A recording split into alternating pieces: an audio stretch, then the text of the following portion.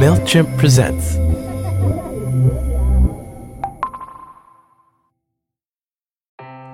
Ever heard of a cluster? You know, it's when marketers group all their customers, regardless of their different behaviors, into one big mess. But with MailChimp, you can use real-time behavior data to personalize emails for every customer, based on their browsing and buying behavior, turning your customers into customers. Intuit MailChimp, the #1 email marketing and automations brand. Based on competitor brands' publicly available data on worldwide numbers of customers in 2021 and 2022. Availability of features and functionality vary by plan, which are subject to change.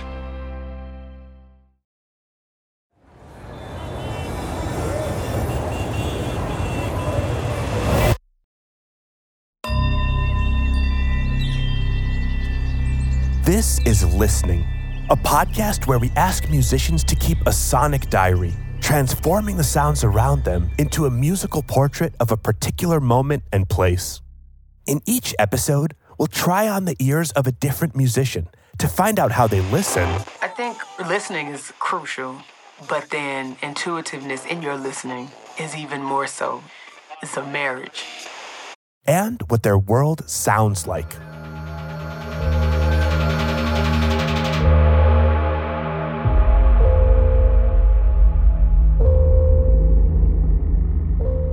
I'm Elia Einhorn. I'm a musician, radio host, and DJ.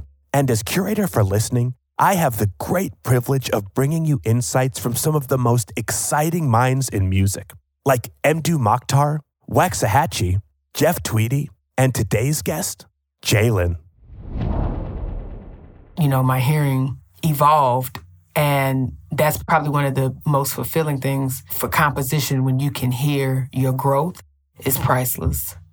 Jlin is an avant-garde electronic music producer whose polyrhythmic approach melds elements of Chicago footwork, neoclassical music, and folk traditions from around the world into a sound that's completely her own. Outside of clubs, Jlin's music has soundtracked Paris Fashion Week, as well as legendary choreographer Wayne McGregor's show Autobiography. She's also highly sought after for her remix work, counting luminaries like Bjork and Depeche Mode's Martin Gore among her many collaborators. In this episode, we'll connect with Jlin to understand how she listens to the world around her. Then we'll hear the composition she created and meet up afterward to find out how intuition and patience are the keys that unlock her creative practice.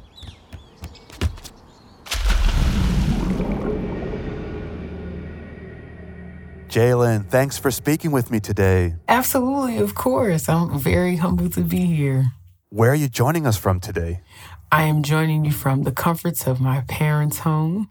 This is my old room. This is where Dark Energy was made, Autobiography was made, Black Origami was made, and I've had to move back home, just due to COVID.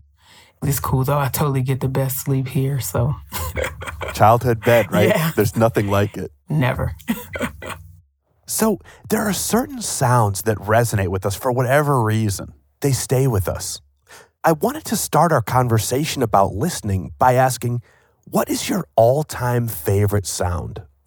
I don't have a favorite sound. I would say I have sound triggers in a good way. So I love the sound of, you know how you used to have like a crayon box where you were in school? Sure. Well, the sounds of the crayons moving inside of that box. So there are certain sounds that trigger me if I hear that sound, it makes me so sleepy. Well, what is it about that sound? I don't know. It relaxes me in some weird, colorful way, I guess. Well, I love that you call them sound triggers too, because it definitely harkens back to the way you interact with sound as a producer, right? You're assigning it to triggers. Yeah. Anytime I sit down to create, I don't know what is going to happen. People ask me all the time, so can you project how this is going to sound? I'm like, no, and I love that I can't. I don't like having that. The fact that I don't have that control is beautiful to me. It's an exploration for you. It completely, and I love it. I love not having that control. I feel like an audience member. I don't know what's going to happen. Yeah. Yeah. Well, I'm really looking forward to talking about this amazing composition. that you created, Jlin. But I wonder if we could talk about listening and the act of listening first. Yeah, of course. I think listening is crucial, but then intuitiveness in your listening is even more so. And those two are, intuitiveness and listening is a marriage. You have to be able to submit to knowing when to step back and allow your hearing to mature. Like, for an example, I don't hear the way I did when Dark Energy came out, which was my first album. And you could hear the difference even just when Dark Energy versus like an autobiography. You know, my hearing evolved. And that's probably one of the most fulfilling things for composition, when you can hear your growth. Is priceless. It makes sense. You're spending, hundreds of hours. Yeah. With these records, your ears are tuning as you go. You talked about the difference between listening and intuition and how they go hand in hand. How do you experience each of those, Jlin? Each song is my child. They're all my kids, but they're different personalities, different. They're all standalones. So the experience is different every time. It's never the same. That's the way it's supposed to be. They're all supposed to be different. Yeah. It seems like you've discovered so much about listening and about sound throughout these years that you've been making music. If you could go back, right? If you could go back in time and tell 10-year-old Jlin one thing about listening, what would you say? Listen to your mom. She has your best interest at heart. Yeah. My mother always taught me that what a person doesn't say is the most important versus what they do say. So I'm always listening for what a person doesn't say. What are you not saying? Most people try to be diplomatic. Where I used to be more diplomatic, I've become more straightforward. And it seems to get results a lot faster, because I feel like if I fluff it too much, then it's like it's taking too long for when this can be, it's an easy fix. You know what I mean? So it's not like I'm being aggressively mean or blunt, but I mean what I say and I say what I mean. So I try to put the same mind concept, with musically, because whatever decision you make in life, you have to stand on it after that. So I always just consider before I throw it, like even musically, I always try to be responsible and accountable for what I put out in the atmosphere. With all that in mind, let's take a listen to the composition that Jlin created, and we'll meet on the other side to discuss it.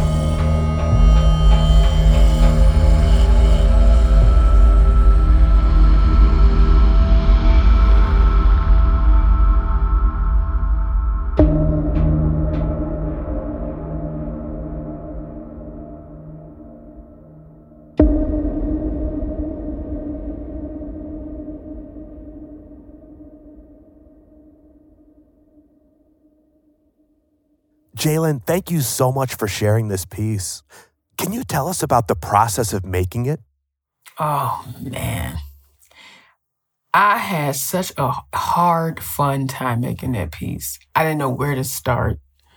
The person I was fighting with was me. Like, so what do I feel? How was this going to work? And when I sat down and it started to come together, I was like, this is wild.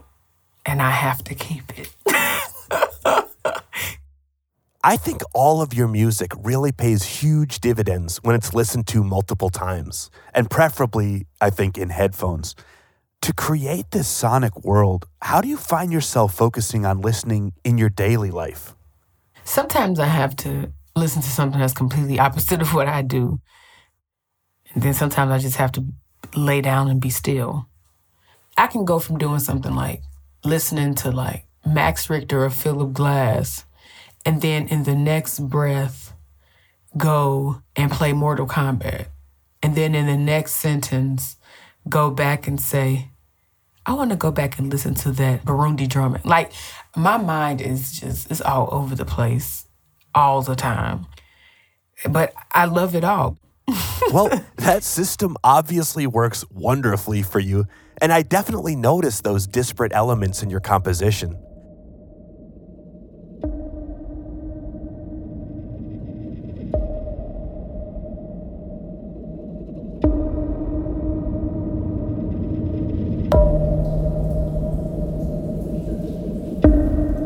We enter, and I don't know if I'm listening to an affected pizzicato hit from a string or if I'm listening to an affected drop of water. What's happening here? It's a string. Mm-hmm. I put an effect on it so it's not the full capacity of the string. Then on the peaky part, it sounds like a drop of water.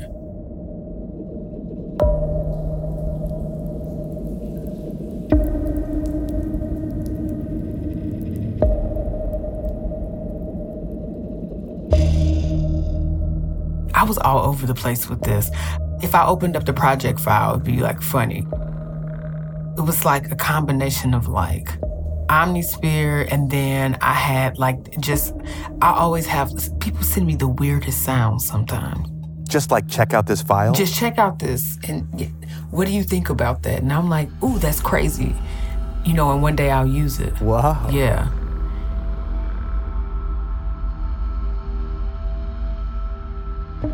Now that I'm listening back, oh man, this is probably one of my favorite pieces. I kid you not. Oh. Yeah. Yes. Yeah, yes. It's probably one of my favorite pieces. I would love somebody to dance to this.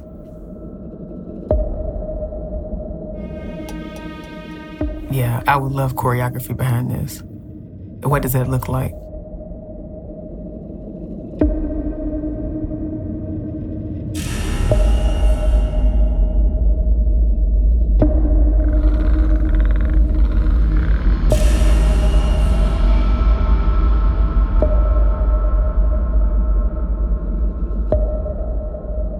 I wanted to try to put like everything as much as I could.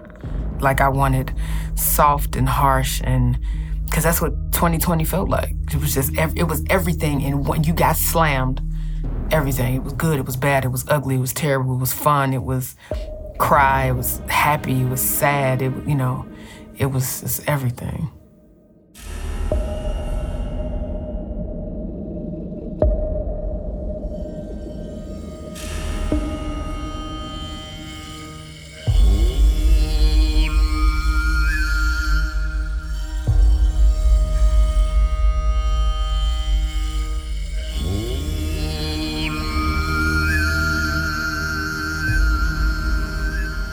There's a sound that almost reminds me of Tuvan throat singing technique. That's exactly what it is. It just felt so appropriate for this. It felt so appropriate. In what way? What resonated with you about that sound? Just like the belting out of just, I wouldn't even say agony, just like being in the dark and you just belting out for just probably like relief of some sort. Mm-hmm. Yeah. Mm-hmm. It's not even to say like I'm dying or anything like that. I'm just like, It's just something you feel in your soul.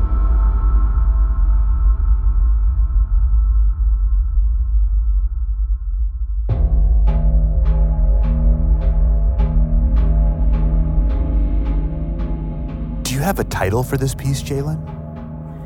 No. I haven't titled this. I can't dictate it. I'm just the vessel it came through, but I can't dictate the track, no.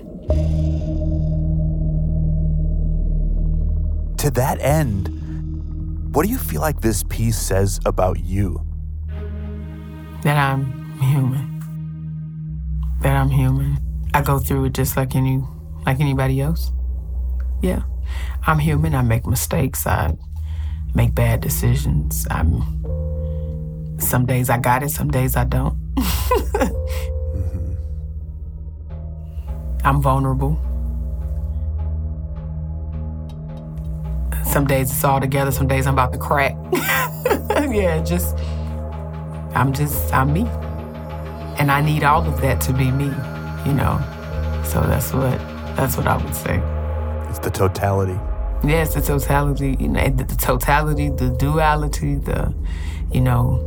I need all that to make Jlin, and some days to embrace it are harder than others, but once I get through that hurdle, you know, I definitely appreciate the experience and that being another facet of the journey.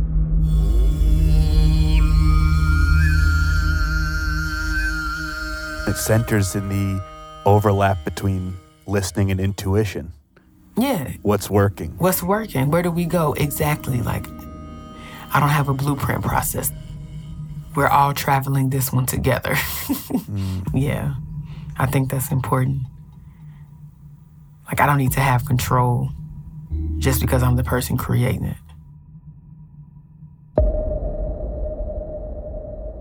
When people ask me, well, how did you classify yourself? I always say, I'm just naked, because that's what you're getting. You're getting the raw me and where I am right then and there. And that's what I present, you know, and I just do my best and put my best foot forward.